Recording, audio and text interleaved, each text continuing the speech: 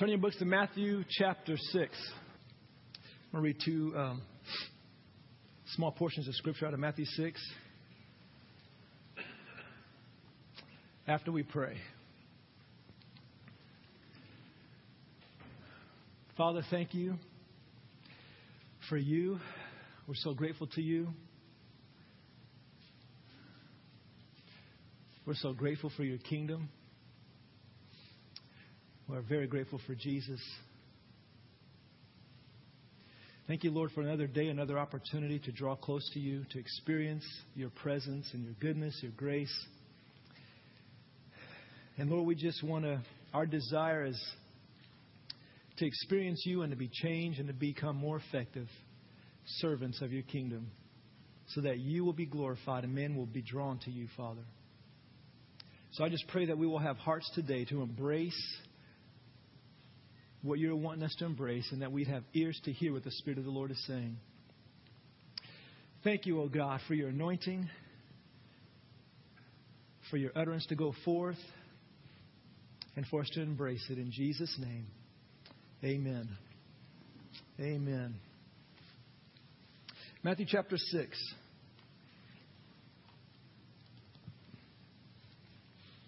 Verse 9. Jesus is teaching his disciples to pray, and he says, Our Father in heaven, hallowed be your name. Your kingdom come, your will be done on earth as it is in heaven. Your kingdom come, your will be done on earth as it is in heaven. Look over at verse 33.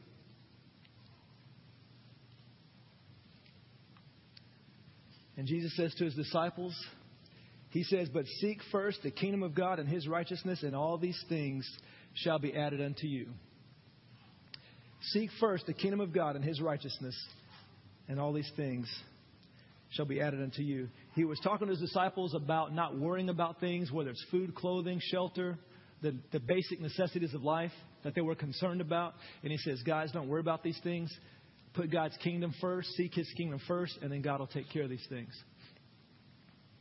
How many of you have heard me read these passages before? Anybody? Sound familiar? Some of you may think these are the only two verses I know. That's not quite true. But what I want to share with you today is what New Covenant's going to be about. You know, many of you may be wondering, or you should all be wondering, new leadership, new vision. So what's this church going to be about? What are we going to be known for? And I feel like the Lord has told me that now it's time to begin to share that. And it's interesting because as I was thinking on these things this week, thinking of things that have just been bubbling up and just coming out and just bursting out, I realized that these things have been on my heart for a very, very, very long time. And so it's not just a brand new thing. It's not just, I got a new vision. But it's something that God's been developing and building in me for years. Matter of fact, even back in the youth group, I would talk about some of these things, or these things would come out. And so I realized that this is that these things God does want to express through this body. So what are we going to be about? New Covenant Fellowship.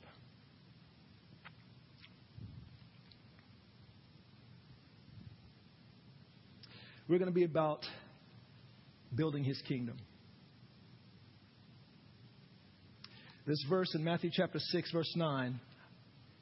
Hallowed be thy name, your kingdom come. Your will be done on earth as it is in heaven.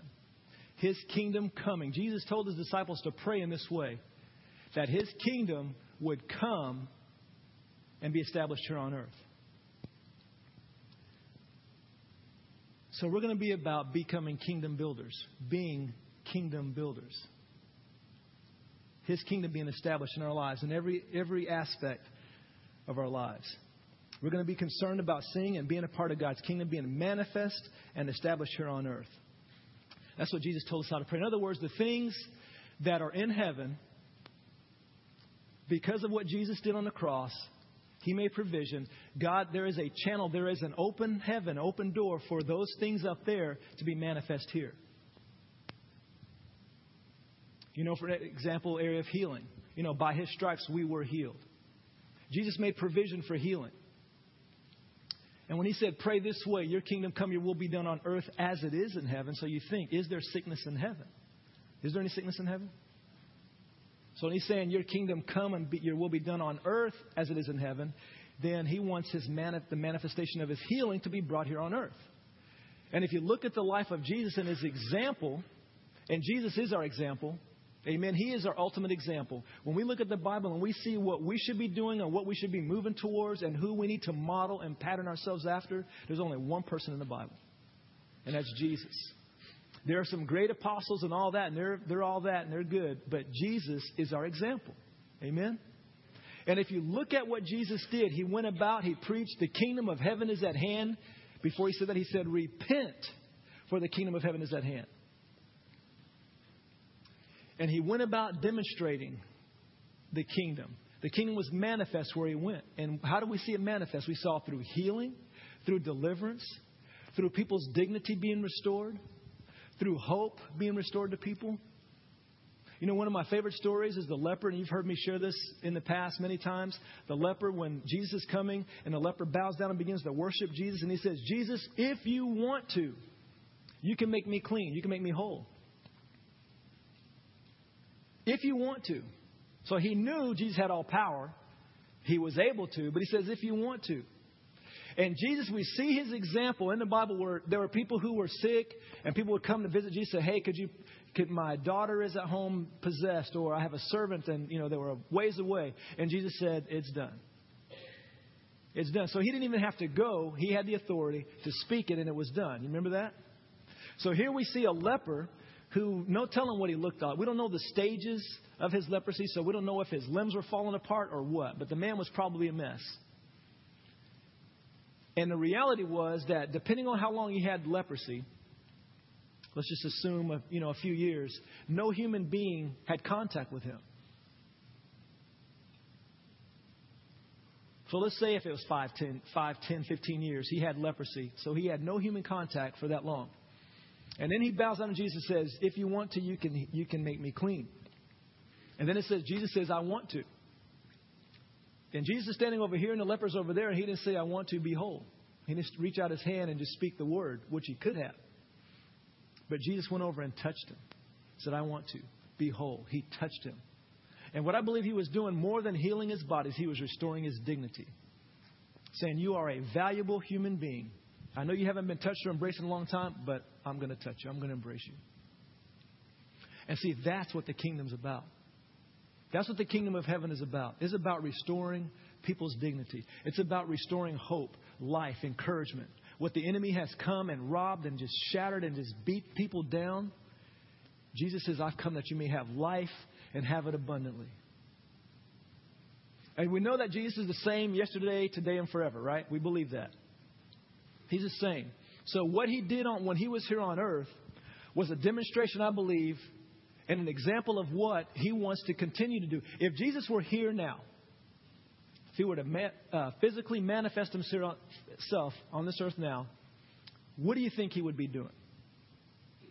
Anybody? What's that? Teaching. What else? Healing. What else? What was that? Restoration. Okay, what else?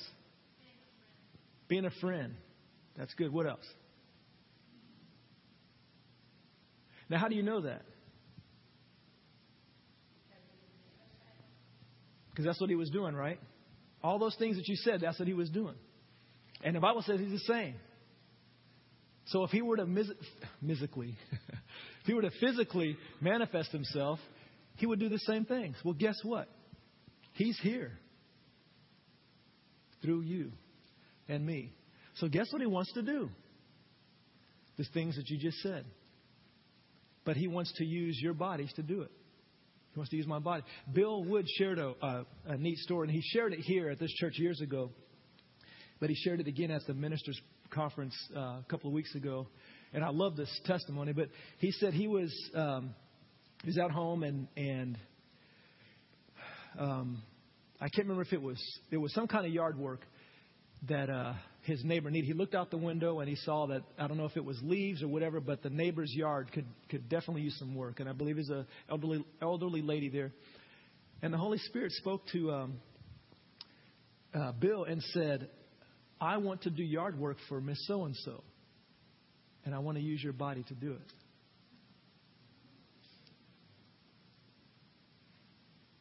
Jesus said, I want to serve this person, but I want to use your body to do it. Will you let me? So what Jesus is about today is the same things he was. He says, I want to heal that person. I want to restore dignity to that person. I want to love on that person. Can I borrow you to do that? Is that okay? Can I use you to do that? And see, that's what he wants to do. And everything he did, he went about giving glimpses and manifesting the kingdom of heaven, what it looks like. God's favor, God's love, God's manifest joy, peace, and righteousness. All those things. The kingdom of heaven. The kingdom of heaven. The kingdom of heaven. Your will be done on earth as it is in heaven. Your kingdom come. Your kingdom come. That's what he's about. And there's many times the kingdom of heaven is mentioned in the Bible 120-something times. Jesus is about his kingdom. He's the same. And he wants to continue to manifest his kingdom through his people. And that's you and me. Amen.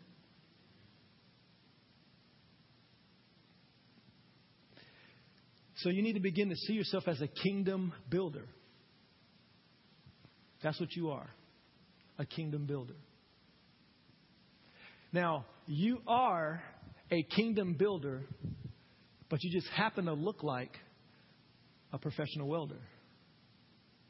That's what you look like, but you are a kingdom builder. Now, you look like a stay-at-home mom, but you're a kingdom builder.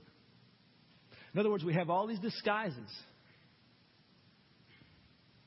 Whether we're a professional, a lawyer, a doctor, a mom, a dad, we have all these disguises, but we are all kingdom builders. And we need to begin to change our thinking and begin to see ourselves in that way. That we are kingdom builders. So everywhere I go, wherever I'm at, wherever I happen to be at that time, my job is to manifest his kingdom right there. So if I'm at work, whatever my task is from my employer, I need to do that with all my heart as unto the Lord, not unto men. I need to serve and not be slacking off and goofing off and that kind of thing. You need to work to make your employer successful. That's what you need to be doing. But at the same time, you need to be saying, Lord, how do you want your kingdom to be manifest here in my office or in my job today? That needs to become our mindset. Amen? Kingdom builders. Kingdom builders. And you're going to begin to hear this quite a bit. Hopefully you won't get tired of hearing it. But where you begin to see yourself, I am a kingdom builder. That's what I am. But I just happen to be working at Stillwater Life Services right now. But I am a kingdom builder.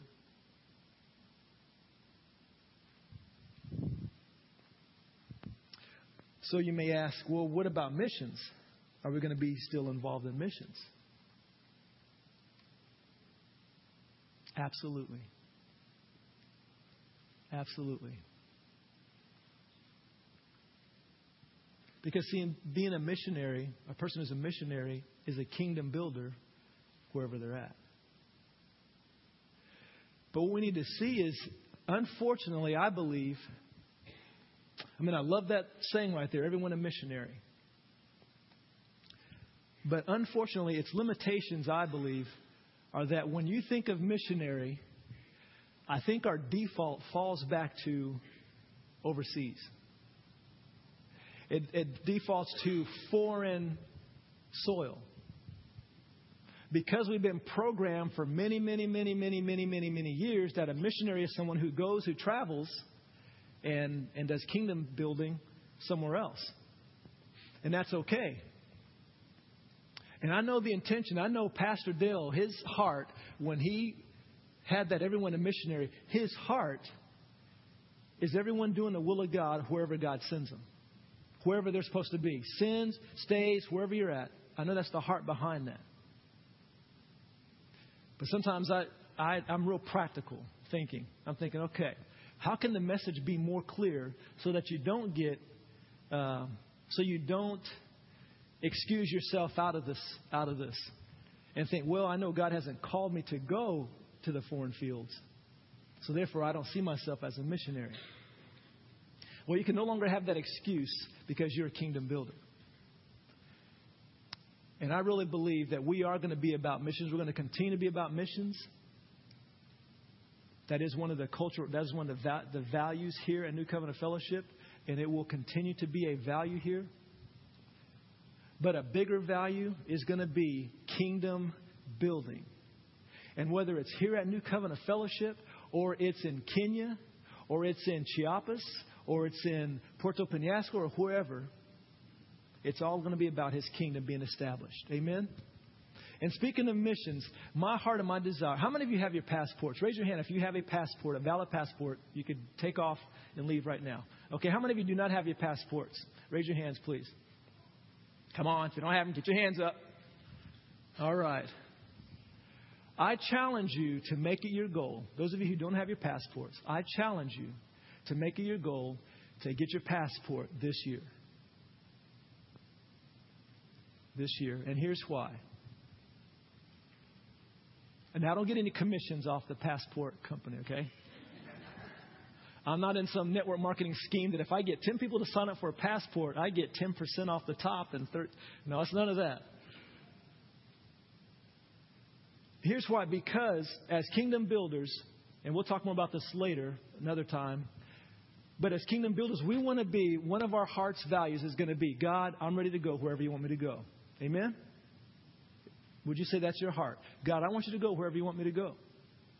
Now, if God dropped it in your heart and all of a sudden you had this burning passion to go on the mission field, whether it's Mexico or whether it's Africa, and all of a sudden you just had this burning thing in you, and let's say there was a window of opportunity that opened up, a window of opportunity, and people were saying, I need a team of people to go with me to this place, whether it's Haiti, whether it's Kenya, whether it's somewhere.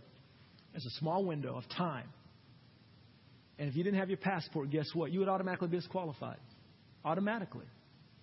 A practical thing could disqualify you from doing what God puts in your heart. And so my encouragement to you is to make it your goal to get a passport. Even if you don't think, he's like, well, I don't think God's going to send me anywhere. I believe He's going to change that. I believe that'll change. But I would encourage you to get your passport this year and not wait until December 31st to apply for it, but as soon as possible. As soon as possible. And the benefit is, let's say if you win a cruise. So you've got to be practical about this. If you win a cruise and say, hey, if you can accept this right there and go on these dates, you can get this free cruise, blah, blah, blah. If you don't have a passport, guess what? Rats, I missed out. So the practical side benefit of getting your passport is in case you win a cruise, you can go on that cruise. Okay? But when I remember way back in the day, a few years back, when I was a youth pastor, I know Jamie remembers those days, back in the day, I had an attitude. I had a heart for the youth of America, and I had an attitude about it. My attitude was, forget about the missions, because I knew Pastor Dale's heart was missions, and I kind of had this little attitude, I don't got time for that. My heart is to win the youth of America.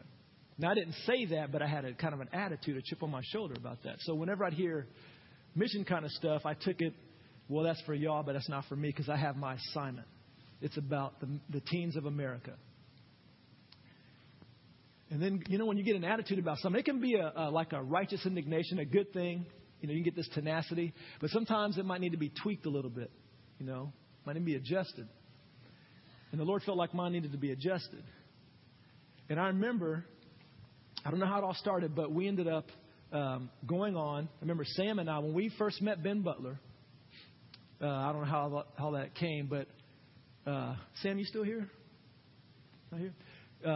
We had to go spy out the land, go see if we were going to be involved in this ministry, Way of the Cross. How many of you remember Ben Butler and Way of the Cross, way back? And so Dale sent me and Sam. We went down, we flew, we landed. Now I thought, because this is what I would have done, I thought we were going to sit down with Ben at a nice, good Mexican restaurant, eat good Mexican food, and talk about missions. And what, if we got involved, what we would do and everything, and, kind of as businessmen, just sit there and talk about it, and then get back on the plane and come back home. Well, Ben didn't have any thoughts of that. We got off the plane. He got our luggage. He put it on a bus. We got on a bus, and we went across the border into Mexico. I hadn't eaten all day and didn't get to stop at a Mexican restaurant. Didn't even get to stop at a convenience store to get a Snickers bar, Going to be a while. I wish I would have, because it was a while. We went right into Mexico, did a meeting, prayed for the sick, saw a lady get miraculously healed. Crazy, crazy miracle. Wonderful. Saw people receive the gospel and everything. And all of a sudden, I was thrown on the mission field with no fault of my own. And all of a sudden, I was hooked. My attitude changed. There was an adjustment that happened. And it wasn't that all of a sudden I became this, I have to go to the world now. It wasn't that. But it was, God, you are bigger than America. You're not just an American God. See, that was my concept. It was small. But God is so big and His church is big. And everything began to change. My attitude, my perspective. And then my heart was, and how we enjoyed the serving and all the stuff. And so then my heart was, it'd be interesting to take the youth on a mission trip to see how that goes. And we took a group of youth. I remember Robin and the Elliots were the first ones on our first mission trip and everything. And it was incredible. It was incredible. We saw all kinds of wonderful miracles, direct answers to prayer and wonderful things. And then I saw how these young people were affected. How they were affected and their attitudes changed.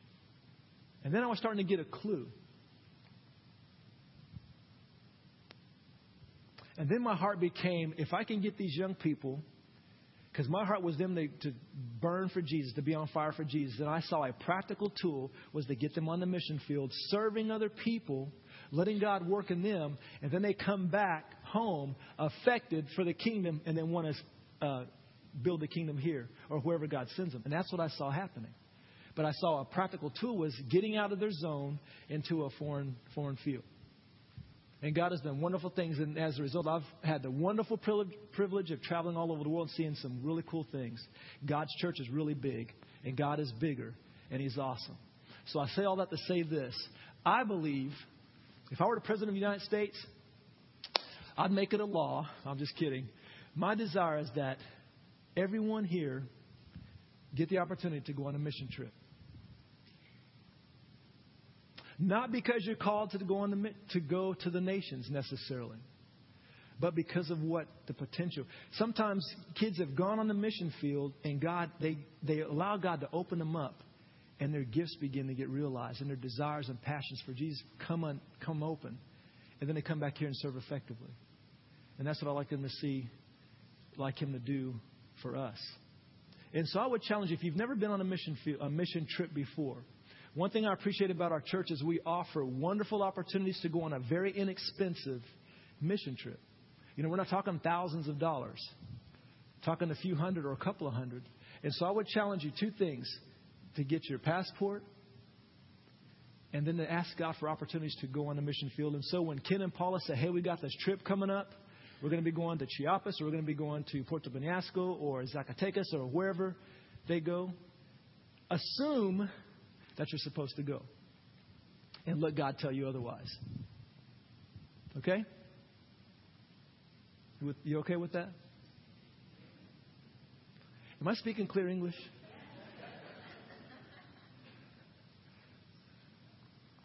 I'm getting an unusual look. So what are we going to be about here at New Covenant Fellowship?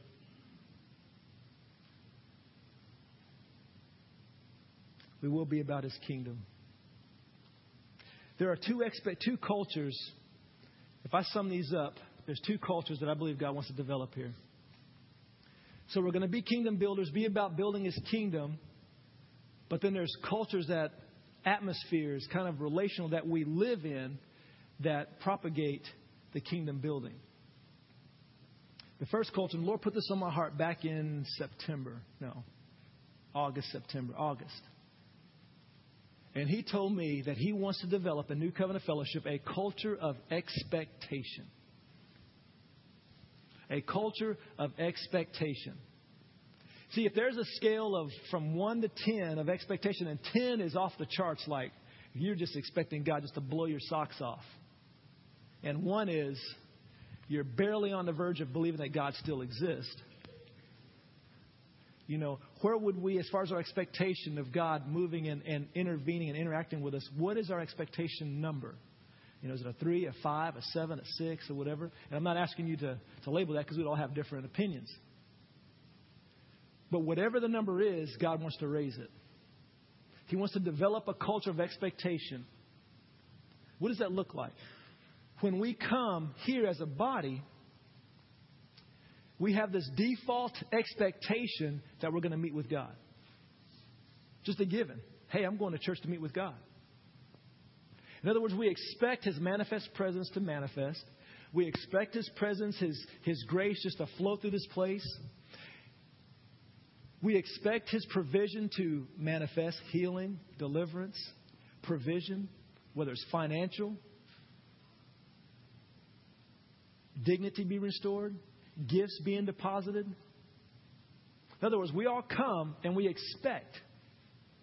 It's just like on Christmas morning, most of us, we have an expectation that we could wake up Christmas morning and there's going to be presents that we get to indulge ourselves in. Our kids have that expectation. You know, they're thinking, 3 more days till Christmas, 1 more day till, and they're freaking out and everything because they have this anticipation and expectation that on that particular day, they're going to get some gift or, you know, they're going to get gifts and they get excited about it. Now, if Christmas Day came and there was no gifts giving, they would be slightly disappointed. Slightly. Okay. They'll be highly disappointed because their expectation was not met. And God's desire is for our expectation to be the same way on Sunday. And not just Sunday now, but I'm talking about Sunday specifically right now. Where we come together, because Sunday right now is an opportunity for us as this local body to come together and celebrate together, to fellowship together, and things like that. But when we come in, our expectation is we're going to meet with God. God's going to change me. God's going to have His way with me. My needs are going to be met. You know, the healing teams, the ministry teams are overwhelmed because people know, hey, I have prayer, I have needs, so I'm going to go get ministered to. And there's just an expectation and a culture where we expect to meet with God. And see, our faith has been dealt severe blows through circumstances, through trials, and all that kind of stuff. So our expectation has gotten knocked down. And what we can tend to do is we can begin to come up with theologies or whatever that makes it okay for expectations to stay low. And I don't think that's what God wants. You know, those of you who know me, I have a passion to see people healed. And whether you believe it or not, that passion is still there. I still think about that. Matter of fact, I have plans. I have personal plans.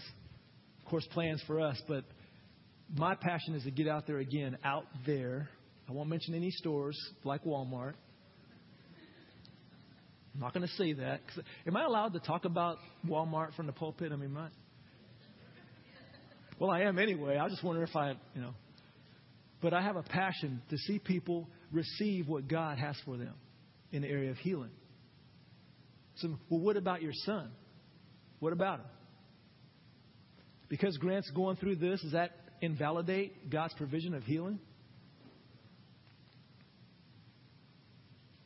If people don't get saved, does that invalidate the gospel of Jesus Christ? But what it can cause us to do, though, is back off. You know, because it's like, man, what's going on with my son? How come this isn't happening? And if I allow things to go negative, I can get discouraged, frustrated, or whatever the case is, and I can begin to back off, particularly in the area of healing. But I feel an aggressiveness in me working in the opposite direction, which to me makes me think it's the Holy Spirit. See, there are a number of you out there who have a same passion, if not more, for the healing ministry. There are you out there who have a passion for the prophetic ministry. There are those of you who have a passion for all kinds of different ministries. Many of them that may not have been expressed here yet. And I believe God wants to express them. He wants to develop you and open you up. So the expression of what God has placed in you can be realized here at New Covenant Fellowship.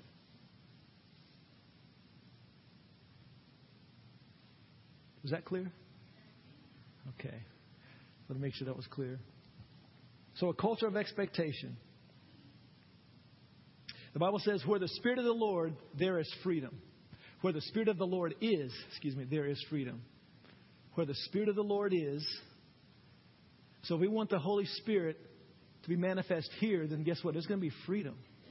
There's going to be freedom from bondage. There's going to be freedom from guilt and condemnation. There's going to be freedom from judgment. There's going to be freedom from bitterness, unforgiveness. There's going to be freedom from that because His presence is going to overwhelm us. And all we're going to want to do is what He wants us to do. Oh, God, I throw this sin and this junk at your feet. I don't want it anymore because I want you. I want you. I want you. And that bitterness and that unforgiveness that I may have towards my sister is going to pale in comparison to His wonderful glory. And I say, God, I want that. I don't want that bitterness anymore. I throw it down at the feet of Jesus because I want you. Where we don't have to necessarily be exhorted so much to enter in and participate. But we just can't wait. Like maybe it's 10 till 10. And then you're saying, hey, Todd, aren't you going to get it going? You know, it's like, hey, go ahead. Let's get this thing going. It says, we still got 10 more minutes. Why waste time? Let's get after it. Where we're so anticipating His glory, His presence, and those things. A culture of expectation. The second one. Culture of honor. I believe God wants to develop a culture of honor in this congregation. A culture of honor. Where we honor one another.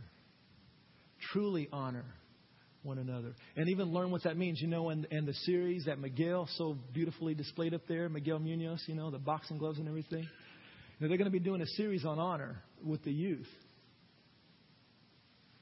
And we need to learn, what does it mean to honor my brother and my sister? What does it mean?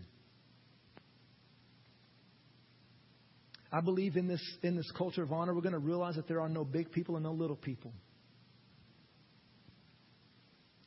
That the hierarchy that the world propagates is not the same that Jesus demonstrates. You know, I really appreciate, you know, me being pastor these last few weeks, you know, all of a sudden being in this role. I appreciate the honor that I felt from you, my friends. I really do. And sometimes it's uncomfortable. I'm not used to it.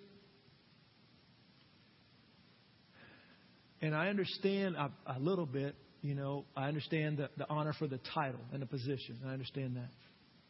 But I believe that we all deserve that type of honor.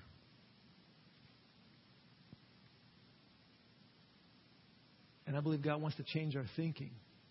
Help us understand that it's not about big people and little people. That because I'm pastor, that I'm more important than you because you're not pastor. You know, I was thinking this morning on the way here, you know, I have a bunch of boys. You know, Grant, the nurse was asking Grant, how many brothers and sisters do you have? He'll say 18.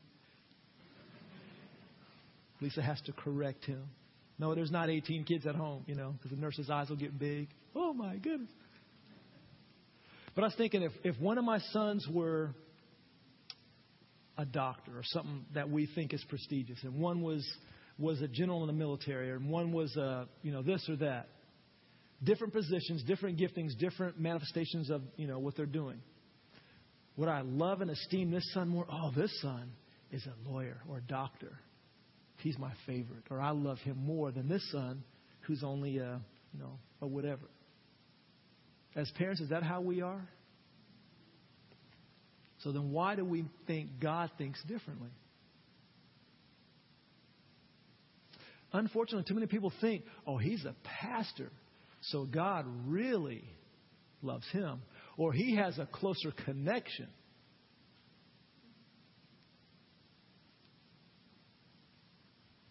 have the same phone that you have.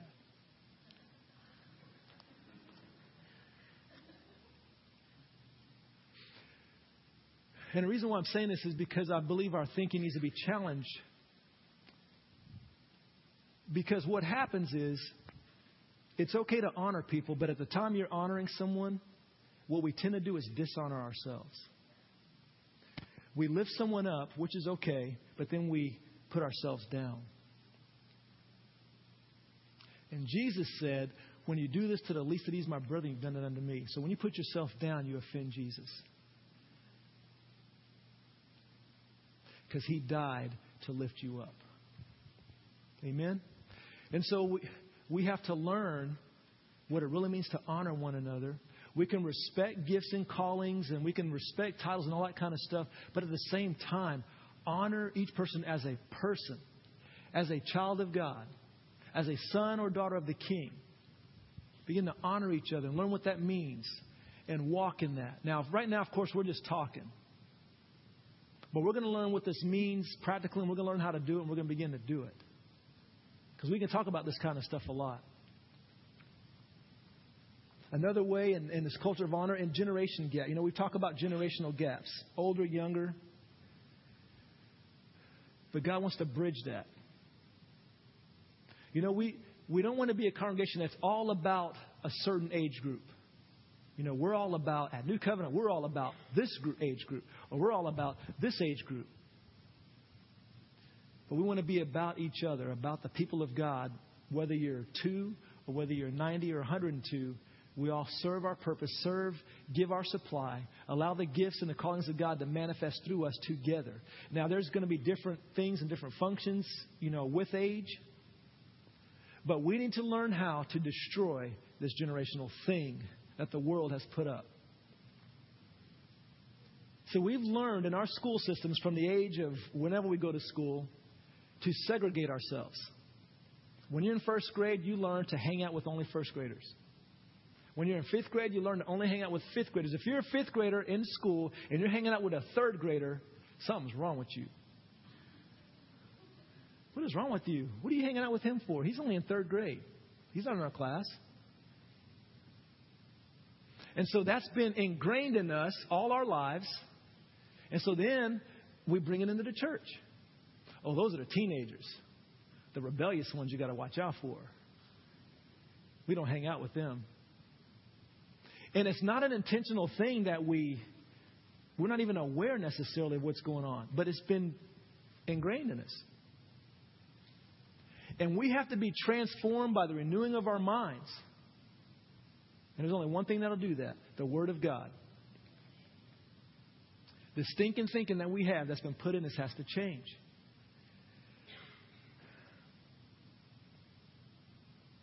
We need to understand that we can all manifest the kingdom of God just as powerfully, but differently.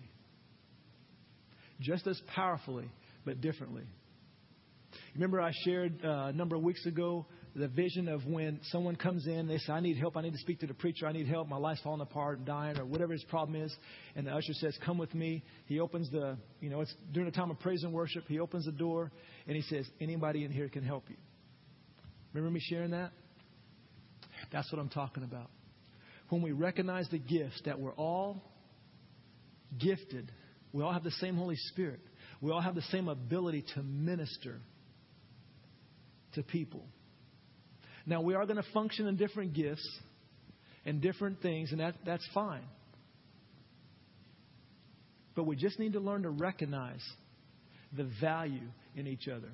You remember when Jesus said, by this the world will know that you're my disciples. That you can speak in tongues really loud. Is that not what he said? What was it? Oh, love. I'm sorry. I was looking at the wrong scripture. By the love that we have for one another. That's how the world... And, there wasn't a lot of things that Jesus said. He says, by all these things, this list is how the world's going to know that you're my disciples. I don't see a long list. But there's one specific thing he said. This is how they're going to know. By the love you have for one another. And I was thinking today, because I'm practical, it's like, okay, Lord, what does this look like? What's this look like? And I had this thought. I will know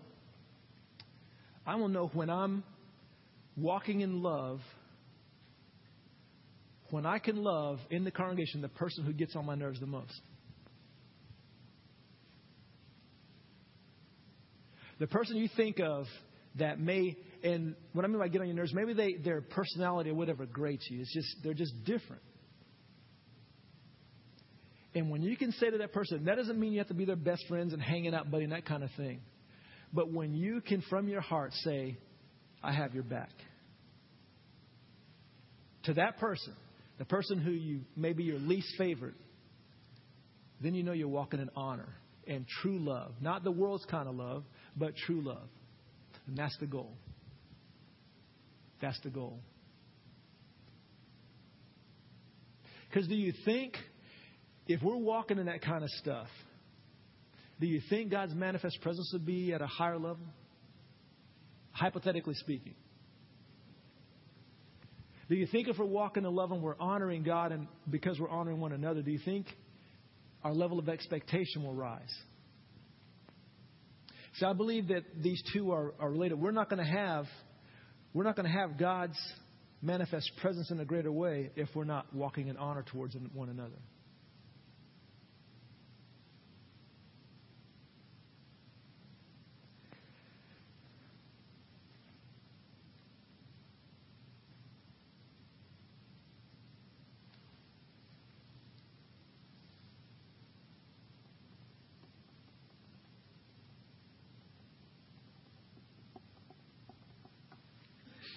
So you may think, wow, CJ, you got a lot of work to do.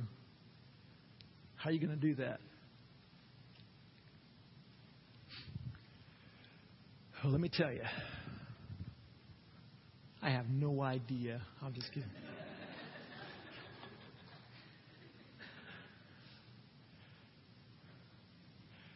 I'm not going to do it. We are going to do it through the power of the Holy Spirit.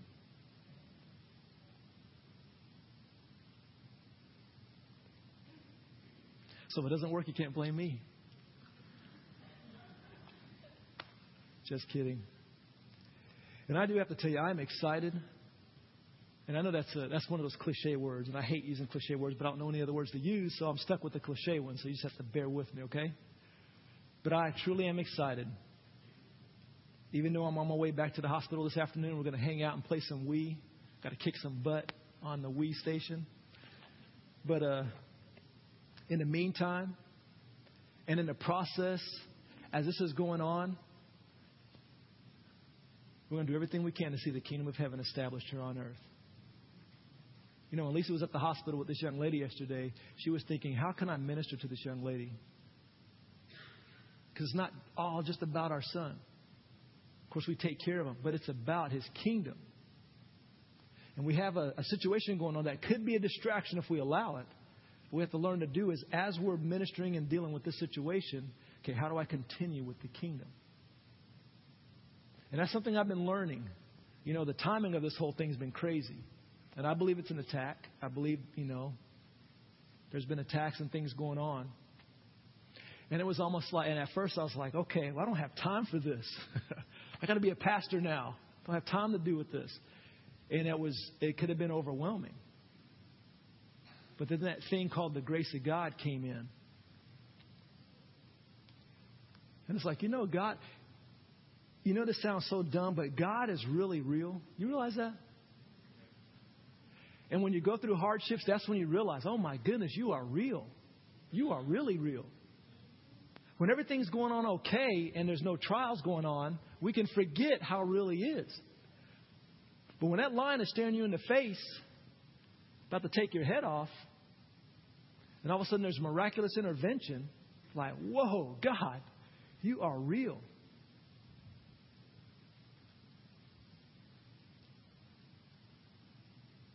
And He wants to be right there with us.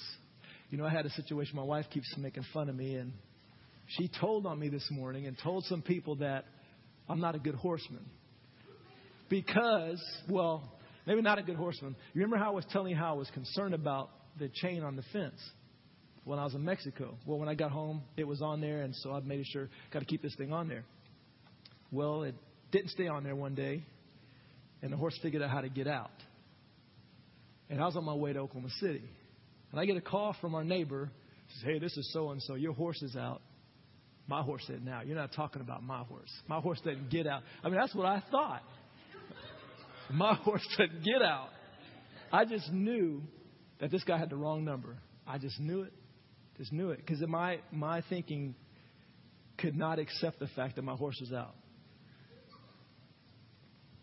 And I said, who was this again? And he told me. I said, and what does the horse look like? And he described it. It's like, that's my horse. It's like, you got to be kidding me. I don't have time for this. You ever been in a situation like that? I do not have time for this. There's a point to the story, by the way. So I'm like, what do I do? We're on our way because we're already late. We're going to go to the hospital, celebrate birthdays and everything, hang out and all that kind of stuff. And I got the situation, which I don't have time for. And as he's talking, I said, and I'm thinking, now here's me. Now, see, if Lisa were home, the horse is out. Okay, we got someone who knows how to deal with the situation. That ain't me.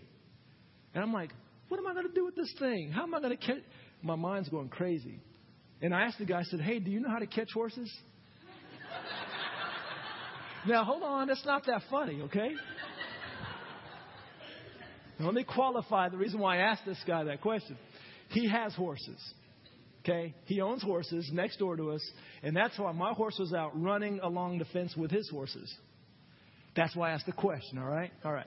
So I said, do you know how to catch horses? And he said, yeah, I can catch it for you. And I was like, yes, I'm saved. And then he said, but your dog won't let us in the yard. Before I left, I let my dog out. And she won't, if we're not home, she will not let you in the yard. I mean, she's an awesome dog. And I forgot. So I was thinking he can go let the horse in, but the dog wouldn't let him in the yard. I said, okay, how about if I meet you there? I meet you there, and you can catch the horse. I'll meet you there and let you in. He said, okay, great. So we're hurrying, getting home. And but to my dismay, I get out of the car, and I see in the distant distance my horse running. And I see this guy standing with the, what's it called, a halter? Standing there, not even close to the horse. Not even close. And I'm thinking, he's supposed to have this horse caught and waiting for me to drive up so I can let it in the yard. And that's not what was happening. And I was like, God, I don't have time for this. I got to get, So anyway, I get out of the car, and I'm like, what do I do? And I run in the house. I think of getting him some food, getting her food. She likes what's that stuff? Not the grain, but the other stuff, big stuff. Yeah, the treats. So I get a handful of those, and I go out, and I promise, yelling. And she looks. She looks at me. She looks over, but then she takes off anyway. And so I run across the field. I get closer, and I call her, and she comes to me. So she starts to eat this stuff out of my hand. Now I have, what's that called? Halter. I have a halter.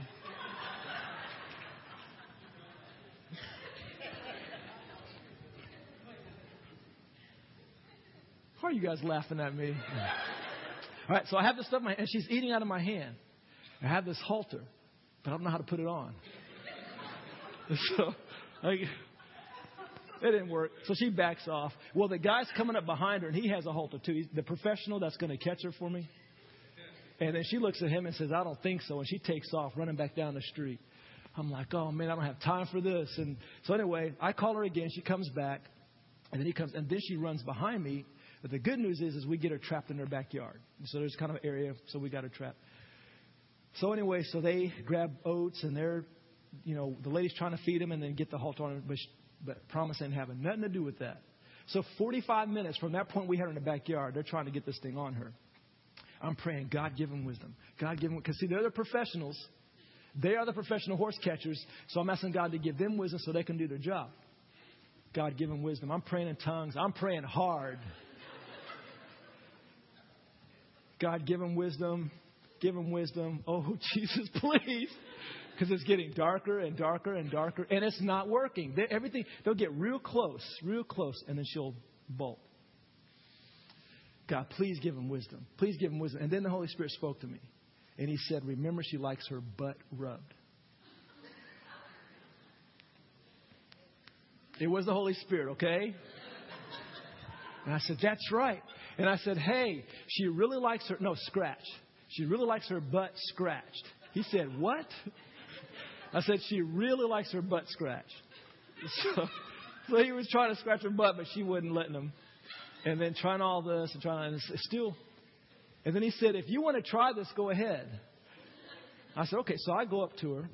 Hey, girl. And I begin to scratch her butt real hard. Real hard. She's like, oh, yeah. Oh, yeah. So anyway, so I'm scratching her butt. And then within 5 minutes of me doing that, they get the halter on her and catch her. In 5 minutes. This took almost an hour and a half. But then in the last 5 minutes, because I'm scratching her butt, she gets caught, and then we take her home, and life is wonderful again. And then I found out this morning I left the chain open again. That's what she was telling me about. But no, here's the interesting thing that I learned from this, besides not leaving the chain off. That's important. I was expecting God to speak to the professionals. Obviously, you can see I have no idea about horses. Okay, maybe it's not that obvious. I know nothing about these things, but I do love this animal. She's pretty cool. And I was praying, God, give these professionals. And I was serious because they were the ones that knew what they were doing. The Holy Spirit chose to give me the answer.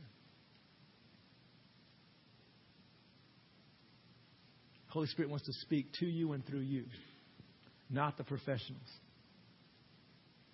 And that's what we need to get. We need to see that even in our inadequacies, God wants to and delights in using us. Amen? Amen. Next week we'll start talking about, okay, this is all nice and fluffy or whatever, but how do we begin to move in this direction? How do we begin to move in the direction of a culture of expectation, a culture of honor? Because we are kingdom builders. And there's going to come a point in time, if someone ever came across you and said, what is your church about? What do you guys get excited about? Your response will be, we are kingdom builders. What in the world is a kingdom builder? You have an opportunity to share that, share the gospel, get them saved, filled with the Holy Spirit, all that good stuff, and life will be great. Amen? But we're going to start talking about this in more detail, practical. Let's get practical about this. And let's move together. And I am really excited. I am truly excited about what God's going to do. I believe the church is going to grow. I really believe that. And it's not just a cliche statement. I believe it's going to grow because where there is life, where the presence of the Lord is, and not that He hasn't been here before, but I believe that God's going to give us strategies as we love each other. The world is going to say, I want that. What you guys got, I don't understand it, but I want it. And it's going to be a magnet because people want to be loved. They want to be accepted. They want to know that they have a purpose. And your purpose and your giftings and your callings is not all about my vision. It's about the kingdom of heaven. And my desire is to see you grow in the fullness of what God has for you. And God may move you into a place to where He launches you out somewhere to start a work or to be a leader somewhere. I don't foresee everybody staying here so we can have our nice little club. But it's God, how do you want to build this thing? How do you want to build your kingdom through us? And however He wants to do it, we're going to work together and see God do some incredible things. Amen? Amen. Stand with me if you would.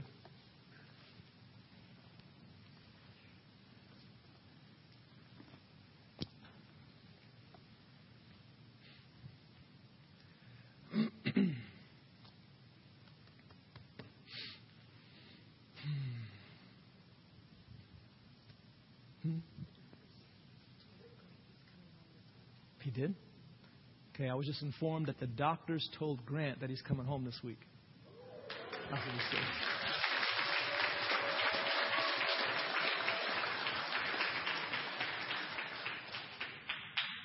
And so what do I get out of that?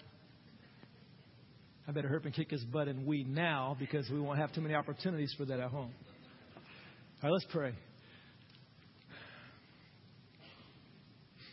Lord, we just stand before you. And we say, God, have your way in my life. Have your way in this church. And Lord, we do mean it. We do mean it, Father. Have your way. I want to draw, and I choose, Father, to draw closer to you. I choose to surrender more of myself. The things that I'm holding on to,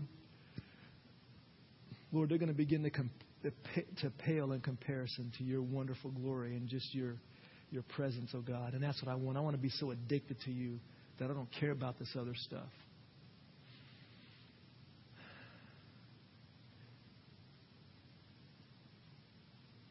And Father, I do thank you for the level of your love that is already expressed in this body. The love that we have for one another, the support, the encouragement. I thank you for, and I celebrate, Father, what we already have. Because it is wonderful. And Lord, we just say thank you. We say thank you, Father. And we want you to be honored. We want your kingdom to be manifest in this place.